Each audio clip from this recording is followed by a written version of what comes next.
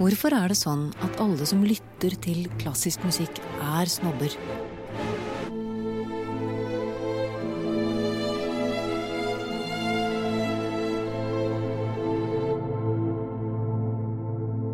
Eller de egentlig det?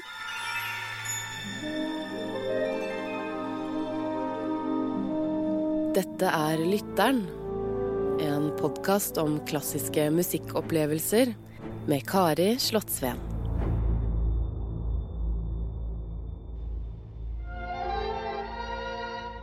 Det veldig vanskelig å være aggressiv nå. Du så aggressiv da? Nei, men altså, her blir man liksom man blir liksom så billig av dette. Jeg heter Kristoffer Schau, spiller i band og lager podcast.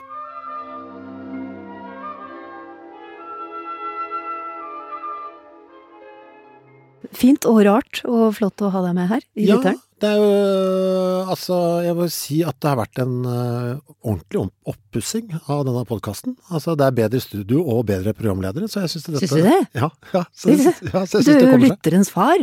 Ja, men altså, som en god forelder så ser jeg at neste generasjon bedre. Ja, så jeg oppfører meg sånn. Det har jeg lurt på. En mann som deg, som ikke glad i jazz, som ikke liker blås, som ikke liker klassisk, blir programleder for Filharmoniens Lytteren. Hvordan henger det sammen? Jeg tror det var et veldig røft innsalg fra meg, for de spurte meg om det kunne være noe.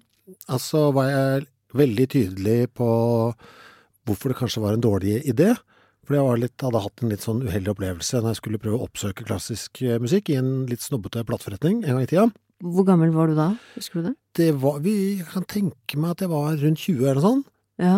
Og så var jeg ganske eksplisitt i hva jeg tenkte om det da, dette, og for Filharmonien, og da sa de, dette et perfekt utgangspunkt, at du går inn med dette, og da ble jeg så begeistret der, for det motbeviste jo den holdningen jeg hadde til miljøet da. Så tenkte jeg, men perfekt, da kjører vi. Så det var egentlig det som var utgangspunktet, altså. Jeg vil si, det var de som var sporty, ikke jeg. Ja. Og så tenkte jeg, sånn skal man jo være til alt. Det var en veldig riktig holdning. Ja. Kan du gå tilbake til den episoden i denne musikkforretningen som gjorde at du kanskje fikk et litt vondt kne når det gjelder klassisk musikk? Ja, det var fordi jeg hadde hørt Carmina Burana, Karl Orff, og så gikk jeg til butikken, så sa jeg, og så var jeg helt ærlig, jeg kan ingenting om klassisk musikk. Jeg liker dette.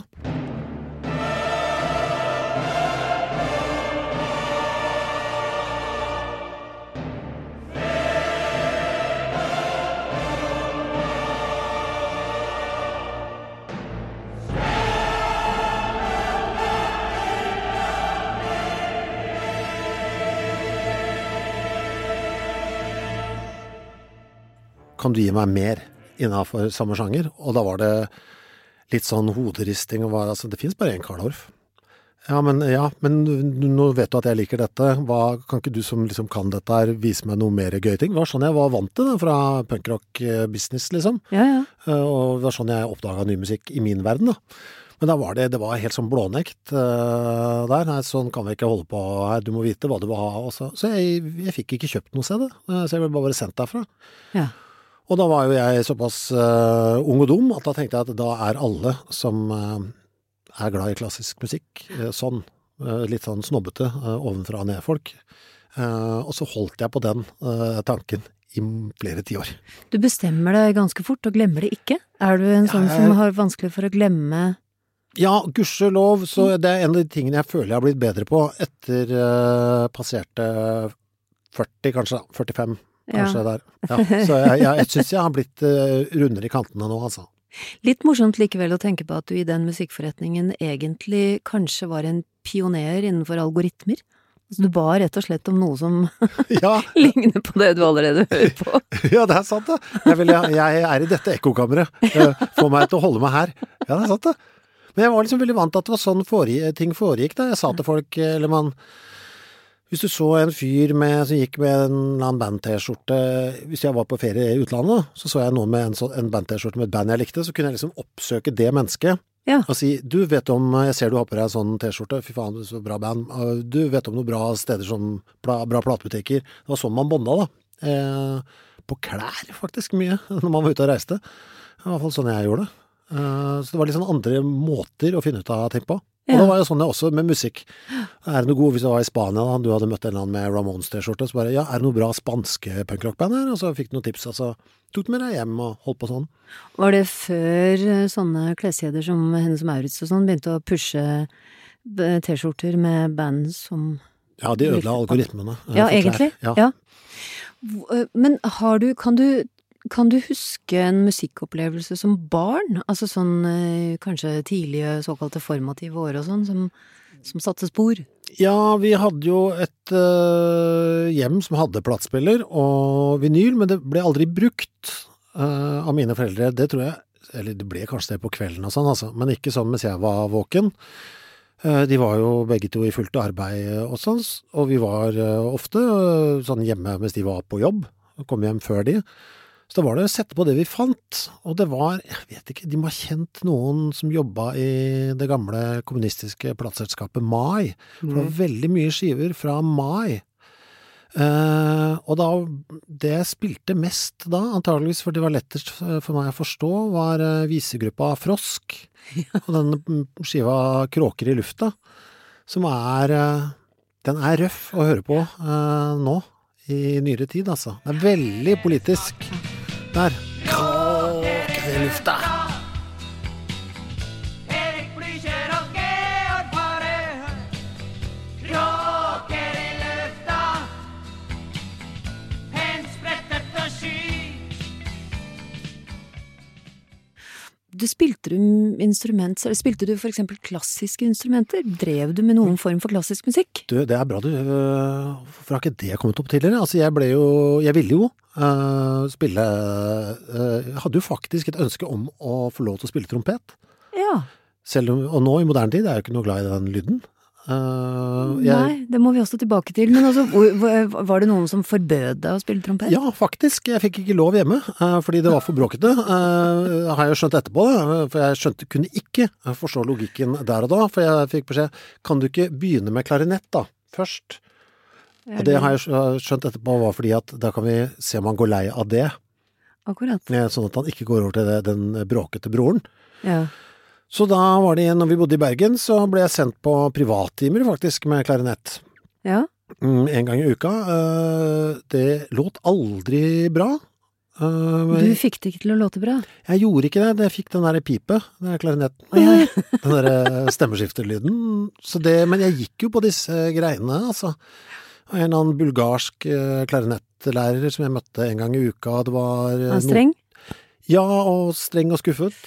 Som er jo en perfekt demotiverende mix. Det verste som finnes. Ja, og jeg synes ikke det var noe gøy å øve på det heller. Nei. Eneste jeg synes var gøy var å sutte på de treflisene, og så skru, og så ordne med i kassa. Det likte jeg, for det var så fin rød sånn fløyeliden og sånn. Ja. Og så holde på sånn der renseklut med sånn lodd i og sånn. Jeg likte å pelle med kassa, og så smøre fett på det der korkegreiene. Altså, jeg likte det der, men selve spillingen var ikke så teknisk ansvarlig kunne jeg vært. Så du hadde en ren, velsmurt og ganske, ja. Jeg hadde en strøkende klarinett, men jeg ble aldri så, det ble bare forkastet. Når vi flyttet til Oslo, så var alternativet korps. Ja. Da var jeg på en korpsøving, og da var det sånn, du må ha på deg disse klærne, for det var rett i skiftemodus, og så må du spille dette, rett fra litt sånn, ja, det var marsjer og alt i dette sa til meg at dette skal ikke jeg være med på. Alt for mange mennesker, og alt for mye regler, og drakter og sånn, så da var det over. Hvis du ikke regner gitar da, som et klassisk instrument, jeg vet ikke om man gjør det. Ja, for det spilte du jo, spiller. Ja, for det hadde jo faren min, han har jo fremdeles den beste nylonstrengsgitaren jeg noen gang har spilt på. Jeg kan få hva som helst, hos mutteren og fatteren, som jeg peker på, bøker på veggene og bilder og sånn, men den gitaren får jeg aldri. Men han spiller jo nesten ikke på den heller, så det er et hjertesukk fra meg der. Den skal han ha, gitt. Han ganske god, skjønner du. Jeg hører Han det, ja? Ja, han plukker den opp av og til, men jeg skjønner, han har det bare i seg. Viser klassisk. Ja, det kan være noe Taube og noe gammel Beatles og sånn, jeg vet ikke. Hvordan holder din far, han skuespiller, Finn, Ja, holder gitaren, holder han litt sånn bratt? Å, ja. Nesten som i klassisk positur? ja. Nei, han har den mer vanlig, altså. Ja. Men nei. Han ikke fotskammel. Nei, han har ikke det. Nei. Men jeg innbiller meg han kan ha sittet i Lotus-stilling og spilt på den, altså. Ja, det På skulle jeg 60-tallet, nesten tro. Ja. Nei, så det var den, så jeg var litt bort på den, så fikk jeg min egen på 16-årsdagen. Nettopp. Når jeg begynte på videregående. Kan du huske tidlige låter? Du, altså det en av mine sterkeste minner sånn når jeg fikk denne gitaren da. Min egen lille nylonstrenger som jeg har fremdeles. Og så satt jeg oppe og klippet der. Jeg fikk jo Lillebjørn Nilsens gitarbok. Ja, den hadde jeg også. Ja, prøvde meg på den, og akkurat som med korps, liksom, hva dette for noe? En verden av regler jeg må forholde meg til. Husker jeg klagde også litt til fatteren, du kan jo bare gjøre hva du vil på dette. Så det var en eye-opener. Og da husker jeg veldig godt, da jeg fant på, for jeg synes det var alt for mye strenger, det synes jeg fremdeles. Jeg synes det alt for mange strenger på en gitar. Jeg bruker de 2 øverste. Ja, ok. Og det har jeg gjort, jeg Plukker du vekk de andre, og trappa ned. Så de siste 5-6 årene har jeg bare brukt de 2 øverste. Så jeg skal få bygd, når jeg får litt tid, skal jeg sette bort og få bygd en sånn elgitar til meg selv, med bare 2 strenger, for de andre drittstrengene kan sånn... For de i veien, eller? Jeg bruker ikke, jeg Nei, uinteressant for noe. Men den her litt stygg lyd på den her. Her oppe, det står en gitar i rommet her. Ja, det gjør det. Nei, men jeg husker jeg lagde dette.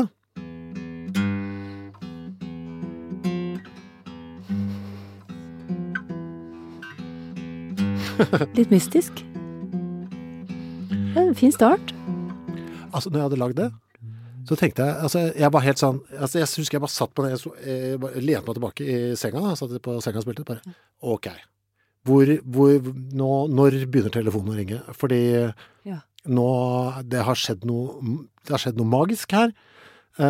Ut av intet har dette fantastiske dukket opp, som ikke var her. For 3 minutter siden så fantes ikke dette. Nå finnes det.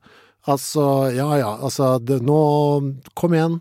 Det var verden lå åpen, lå for mine føtter, for det var bare et tidsspørsmål før jeg turnerte kloden rundt mentalt. Ja. Altså, jeg skjønte ingenting, for jeg tenkte at det selv trolldom. Du frontfigurerer jo The Dogs. Ja. Det blitt svære greier etter hvert. Dere har et trofast og ganske svært publikum. Ja, det kommer seg. Hva skjer med deg når du går, fordi at du gjør ikke så mye ut av deg ellers. Hva skjer med deg når du går ut på scenen og i front der? Jeg tror kanskje det det jeg liker så godt med det også, at det en sosial setting der jeg kan bestemme litt reglementet for sosialisering. Og det sånn, nå skal det jaggu meg sosialiseres med en tidsfrist. Ja. Dette skal vare i 70 minutter. Og det det dere får? Ja, og jeg skal være så sosial, så du tror det ikke engang. Ja, og det 100% på mine premisser, så jeg prater litt mellom låtene. Nå jeg lei av å prate, nå skal jeg bråke litt. Nå har jeg tenkt å gå og tusje litt ut i salen, ta litt på dere. Nå skal jeg opp her. Wow. Og så at jeg bare kan holde på litt sånn, og så kan jeg gå ut av det igjen. Og så føler jeg at jeg egentlig har fylt opp liksom fram til neste helg med alt sånt. For det ikke rom for tanke. Nei, du 100% i nuet. Ja. Det ingen sånn, jeg driver ikke planlegge hva jeg skal gjøre i morgen, eller noe sånt. Det bare der.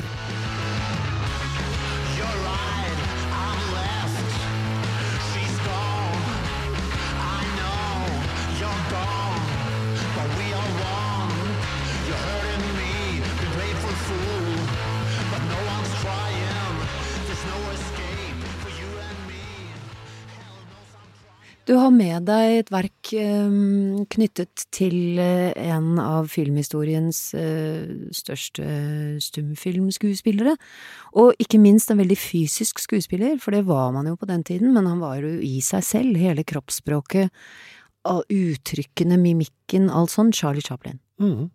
Hva vil du fortelle litt om, hvorfor du har med deg stykket, hva det og hva det med Chaplin? Ja, for det slo meg, altså, den må jeg ha hørt, den låta her når jeg vokste opp. Fordi, men jeg husker altså ikke første gang jeg hørte den, men jeg husker jo da første gang jeg da tydeligvis hørte den igjen. Det var jo da på en 78-plate, sånn tung steinkake, Ja. spilt på en veldig gammel 78-spiller, et sånt radiokabinett. Vet du, den hvor du kan stable 78-plater oppå hverandre, og så skyver de det ned, Ja. sånn fortløpende. Ja. Som jeg hadde kjøpt på en butikk som heter Bestefars Lyd og Løsøre, husker jeg. Da kjøpte jeg den spilleren, og så kjøpte jeg da, så fulgte med en del plater som sto inni der, blant annet også Næsning på Hamar-Marten med Prøysen. Skundek og Skundek. Det er jo så bra, vet du. Med slåsskamp-lyder på og sånn. Ja, men da var den inni der, og da husker jeg, det skjedde mange ting på en gang. Jeg spilte Limelight med Chaplin der, og jeg fikk et sånn rush av sånn god nostalgi, bare som kom over meg. Og det tror jeg handlet litt om at når jeg var yngre så var det ikke så mye god underholdning på TV, men det gikk jo mye av de gamle klassikerne av Chaplin-filmer og sånn. Og det kunne man jo også se som barn da. Og jeg elsket det, så jeg har jo sett disse filmene mange, mange ganger. Og jeg bare fikk den følelsen av å sitte i sofaen med familien smågodt, eller hva enn man hadde på den tida. Det var en sånn der, nå koser vi oss greie. Og så er det jo veldig litt sånn, hele opplegget, altså, melodien er så, nå er jeg gammel, men det var liksom min tids Disney på en eller annen rar måte da.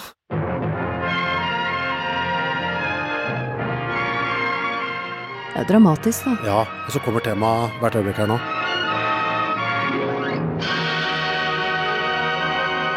Det er bare for å få oppmerksomheten, og så kommer selve godbiten.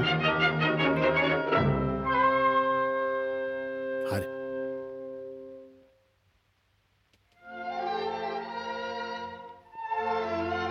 Det var fint, vet du.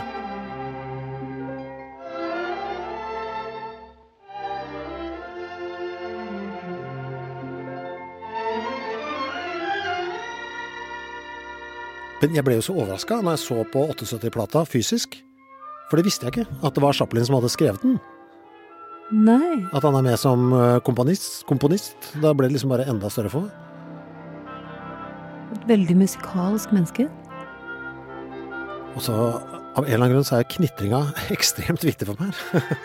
Ja, fordi den tilhører den tida du hørte den på også, ikke sant? Ja. Det er veldig vanskelig å være aggressiv nå. Er du så aggressiv da? Nei, men altså, her blir man liksom man blir liksom så mild av dette. Det er vanskelig å være sur. Ja. Det er veldig rørende. Ja, altså, man blir ikke sånn det er ikke sånn tårer i øynene heller, det er bare sånn følelse av ro.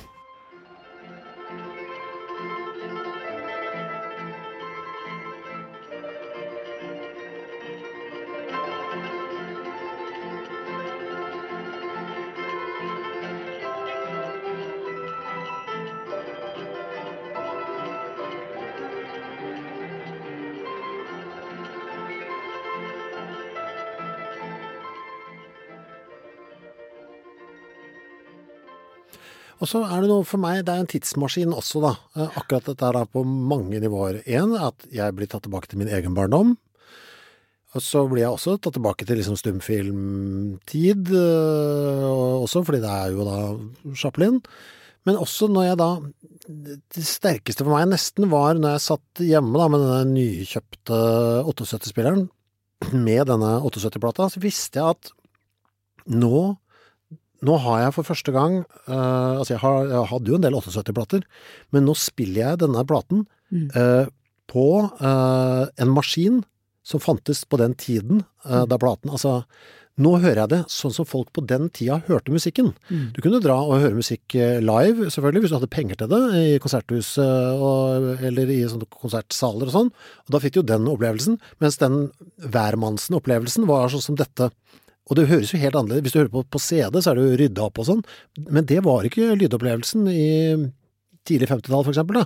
Lydopplevelsen var denne maskinen, dette produktet. Så fikk jeg også en sånn, shit, sånn, ja, ikke sant? Dette er det du hadde å forholde deg til, ja. Og det fungerer allikevel med denne, for oss da, ganske elendige lyden, så kommer liksom tonene, og jeg har aldri vært opptatt av liksom, lydkvalitet, da. Det er ikke sånn jeg følte at jeg og 78-platen var helt på nett her. Det er altså melodien vinner her da, framfor liksom det rent lydtekniske. Betyr det at du ikke er av dem som har et sånt teknisk superanlegg som står på sånne små omvendte pyramider og med dyre høyttalere til 50 000 stykker? Altså det er altså helt sjukt og lite jeg bryr meg.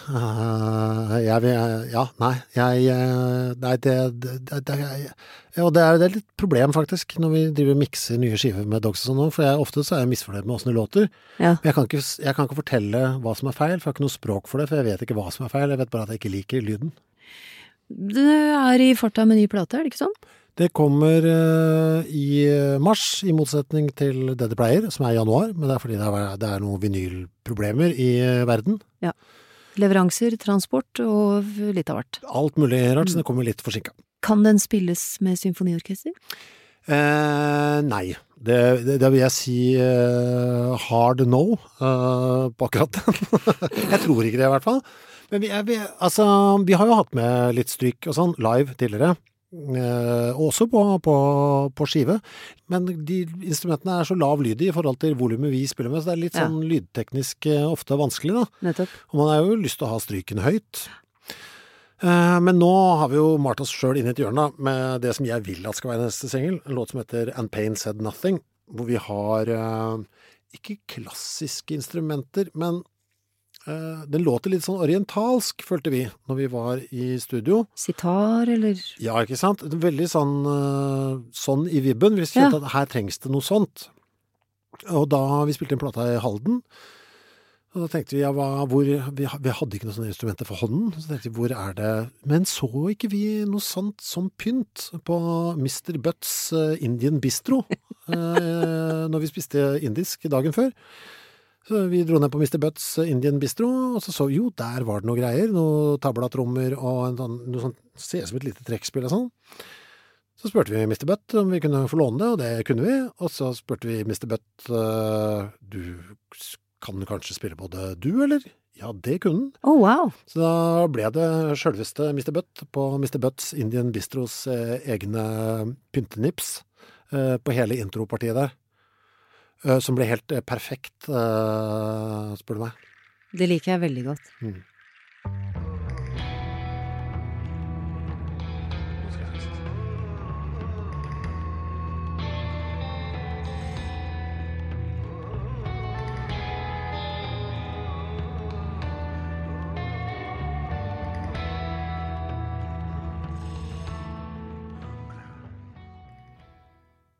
Er det noe av musikken du har blitt disponert for da, i disse sesongene med lytteren som du jo har programledet selv, som har satt seg fast, som har blitt med deg videre? Jeg koser meg litt med å se på YouTube-klipp av den låta som taxisjåføren hadde med seg her. Det er så veldig sånn teknisk imponerende fiolinering.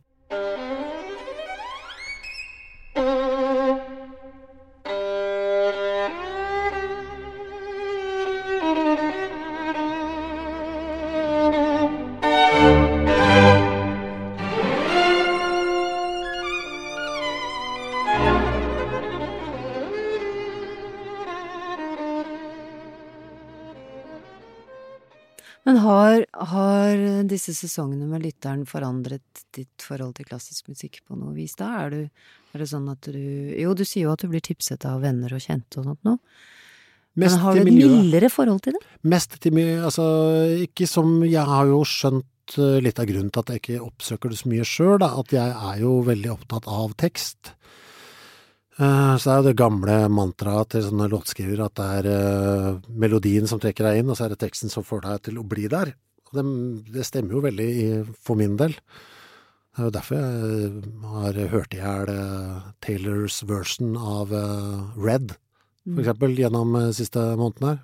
Fordi jeg synes det er så mye gøy i tekstland. Så det som da har hatt mest å si for er at jeg må skjerpe meg, ikke sant? At jeg dømmer en hel gruppe mennesker basert på hva slags musikk de gjør på. På en kjip fyr i en musikkforretning? Ja, men det er jo helt urimelig der.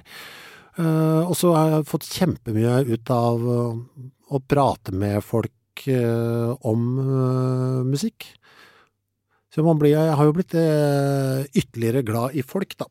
Det kan man jo si at du er, selv om du kanskje ikke på stående fot ville innrømme at du er glad i folk. Jeg er kjempeglad i å snakke med folk en til en. Elsker det. Har jeg skjønt jeg har skjønt de siste 10-12 årene at det er noe av det beste jeg kan gjøre. Jeg er bare litt dårlig i gruppe, men jeg er jo en plage overfor taxisjåfører og sånn, så det ligger jo latent i meg. Så jeg har egentlig bare løst min egen sosiale svakhet og skjønt hva som er min sosiale styrke, og en til en, så det elsker jeg. Det får jeg ikke nok av, rett og slett.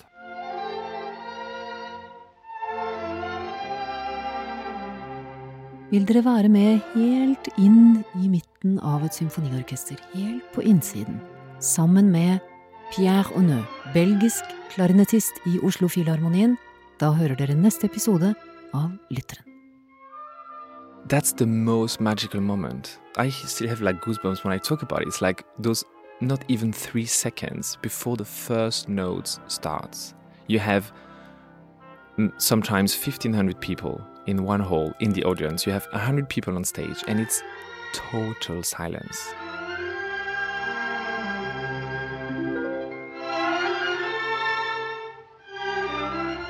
Fikk du ikke med deg navn på musikkstykker, låter eller komponister? Det løser vi. Sjekk nettsiden ofo.no/lytteren. OFO står for Oslo Filharmonien. Der finner du spillelister for absolutt alle episoder av denne serien. Adressen altså ofo.no/lytteren.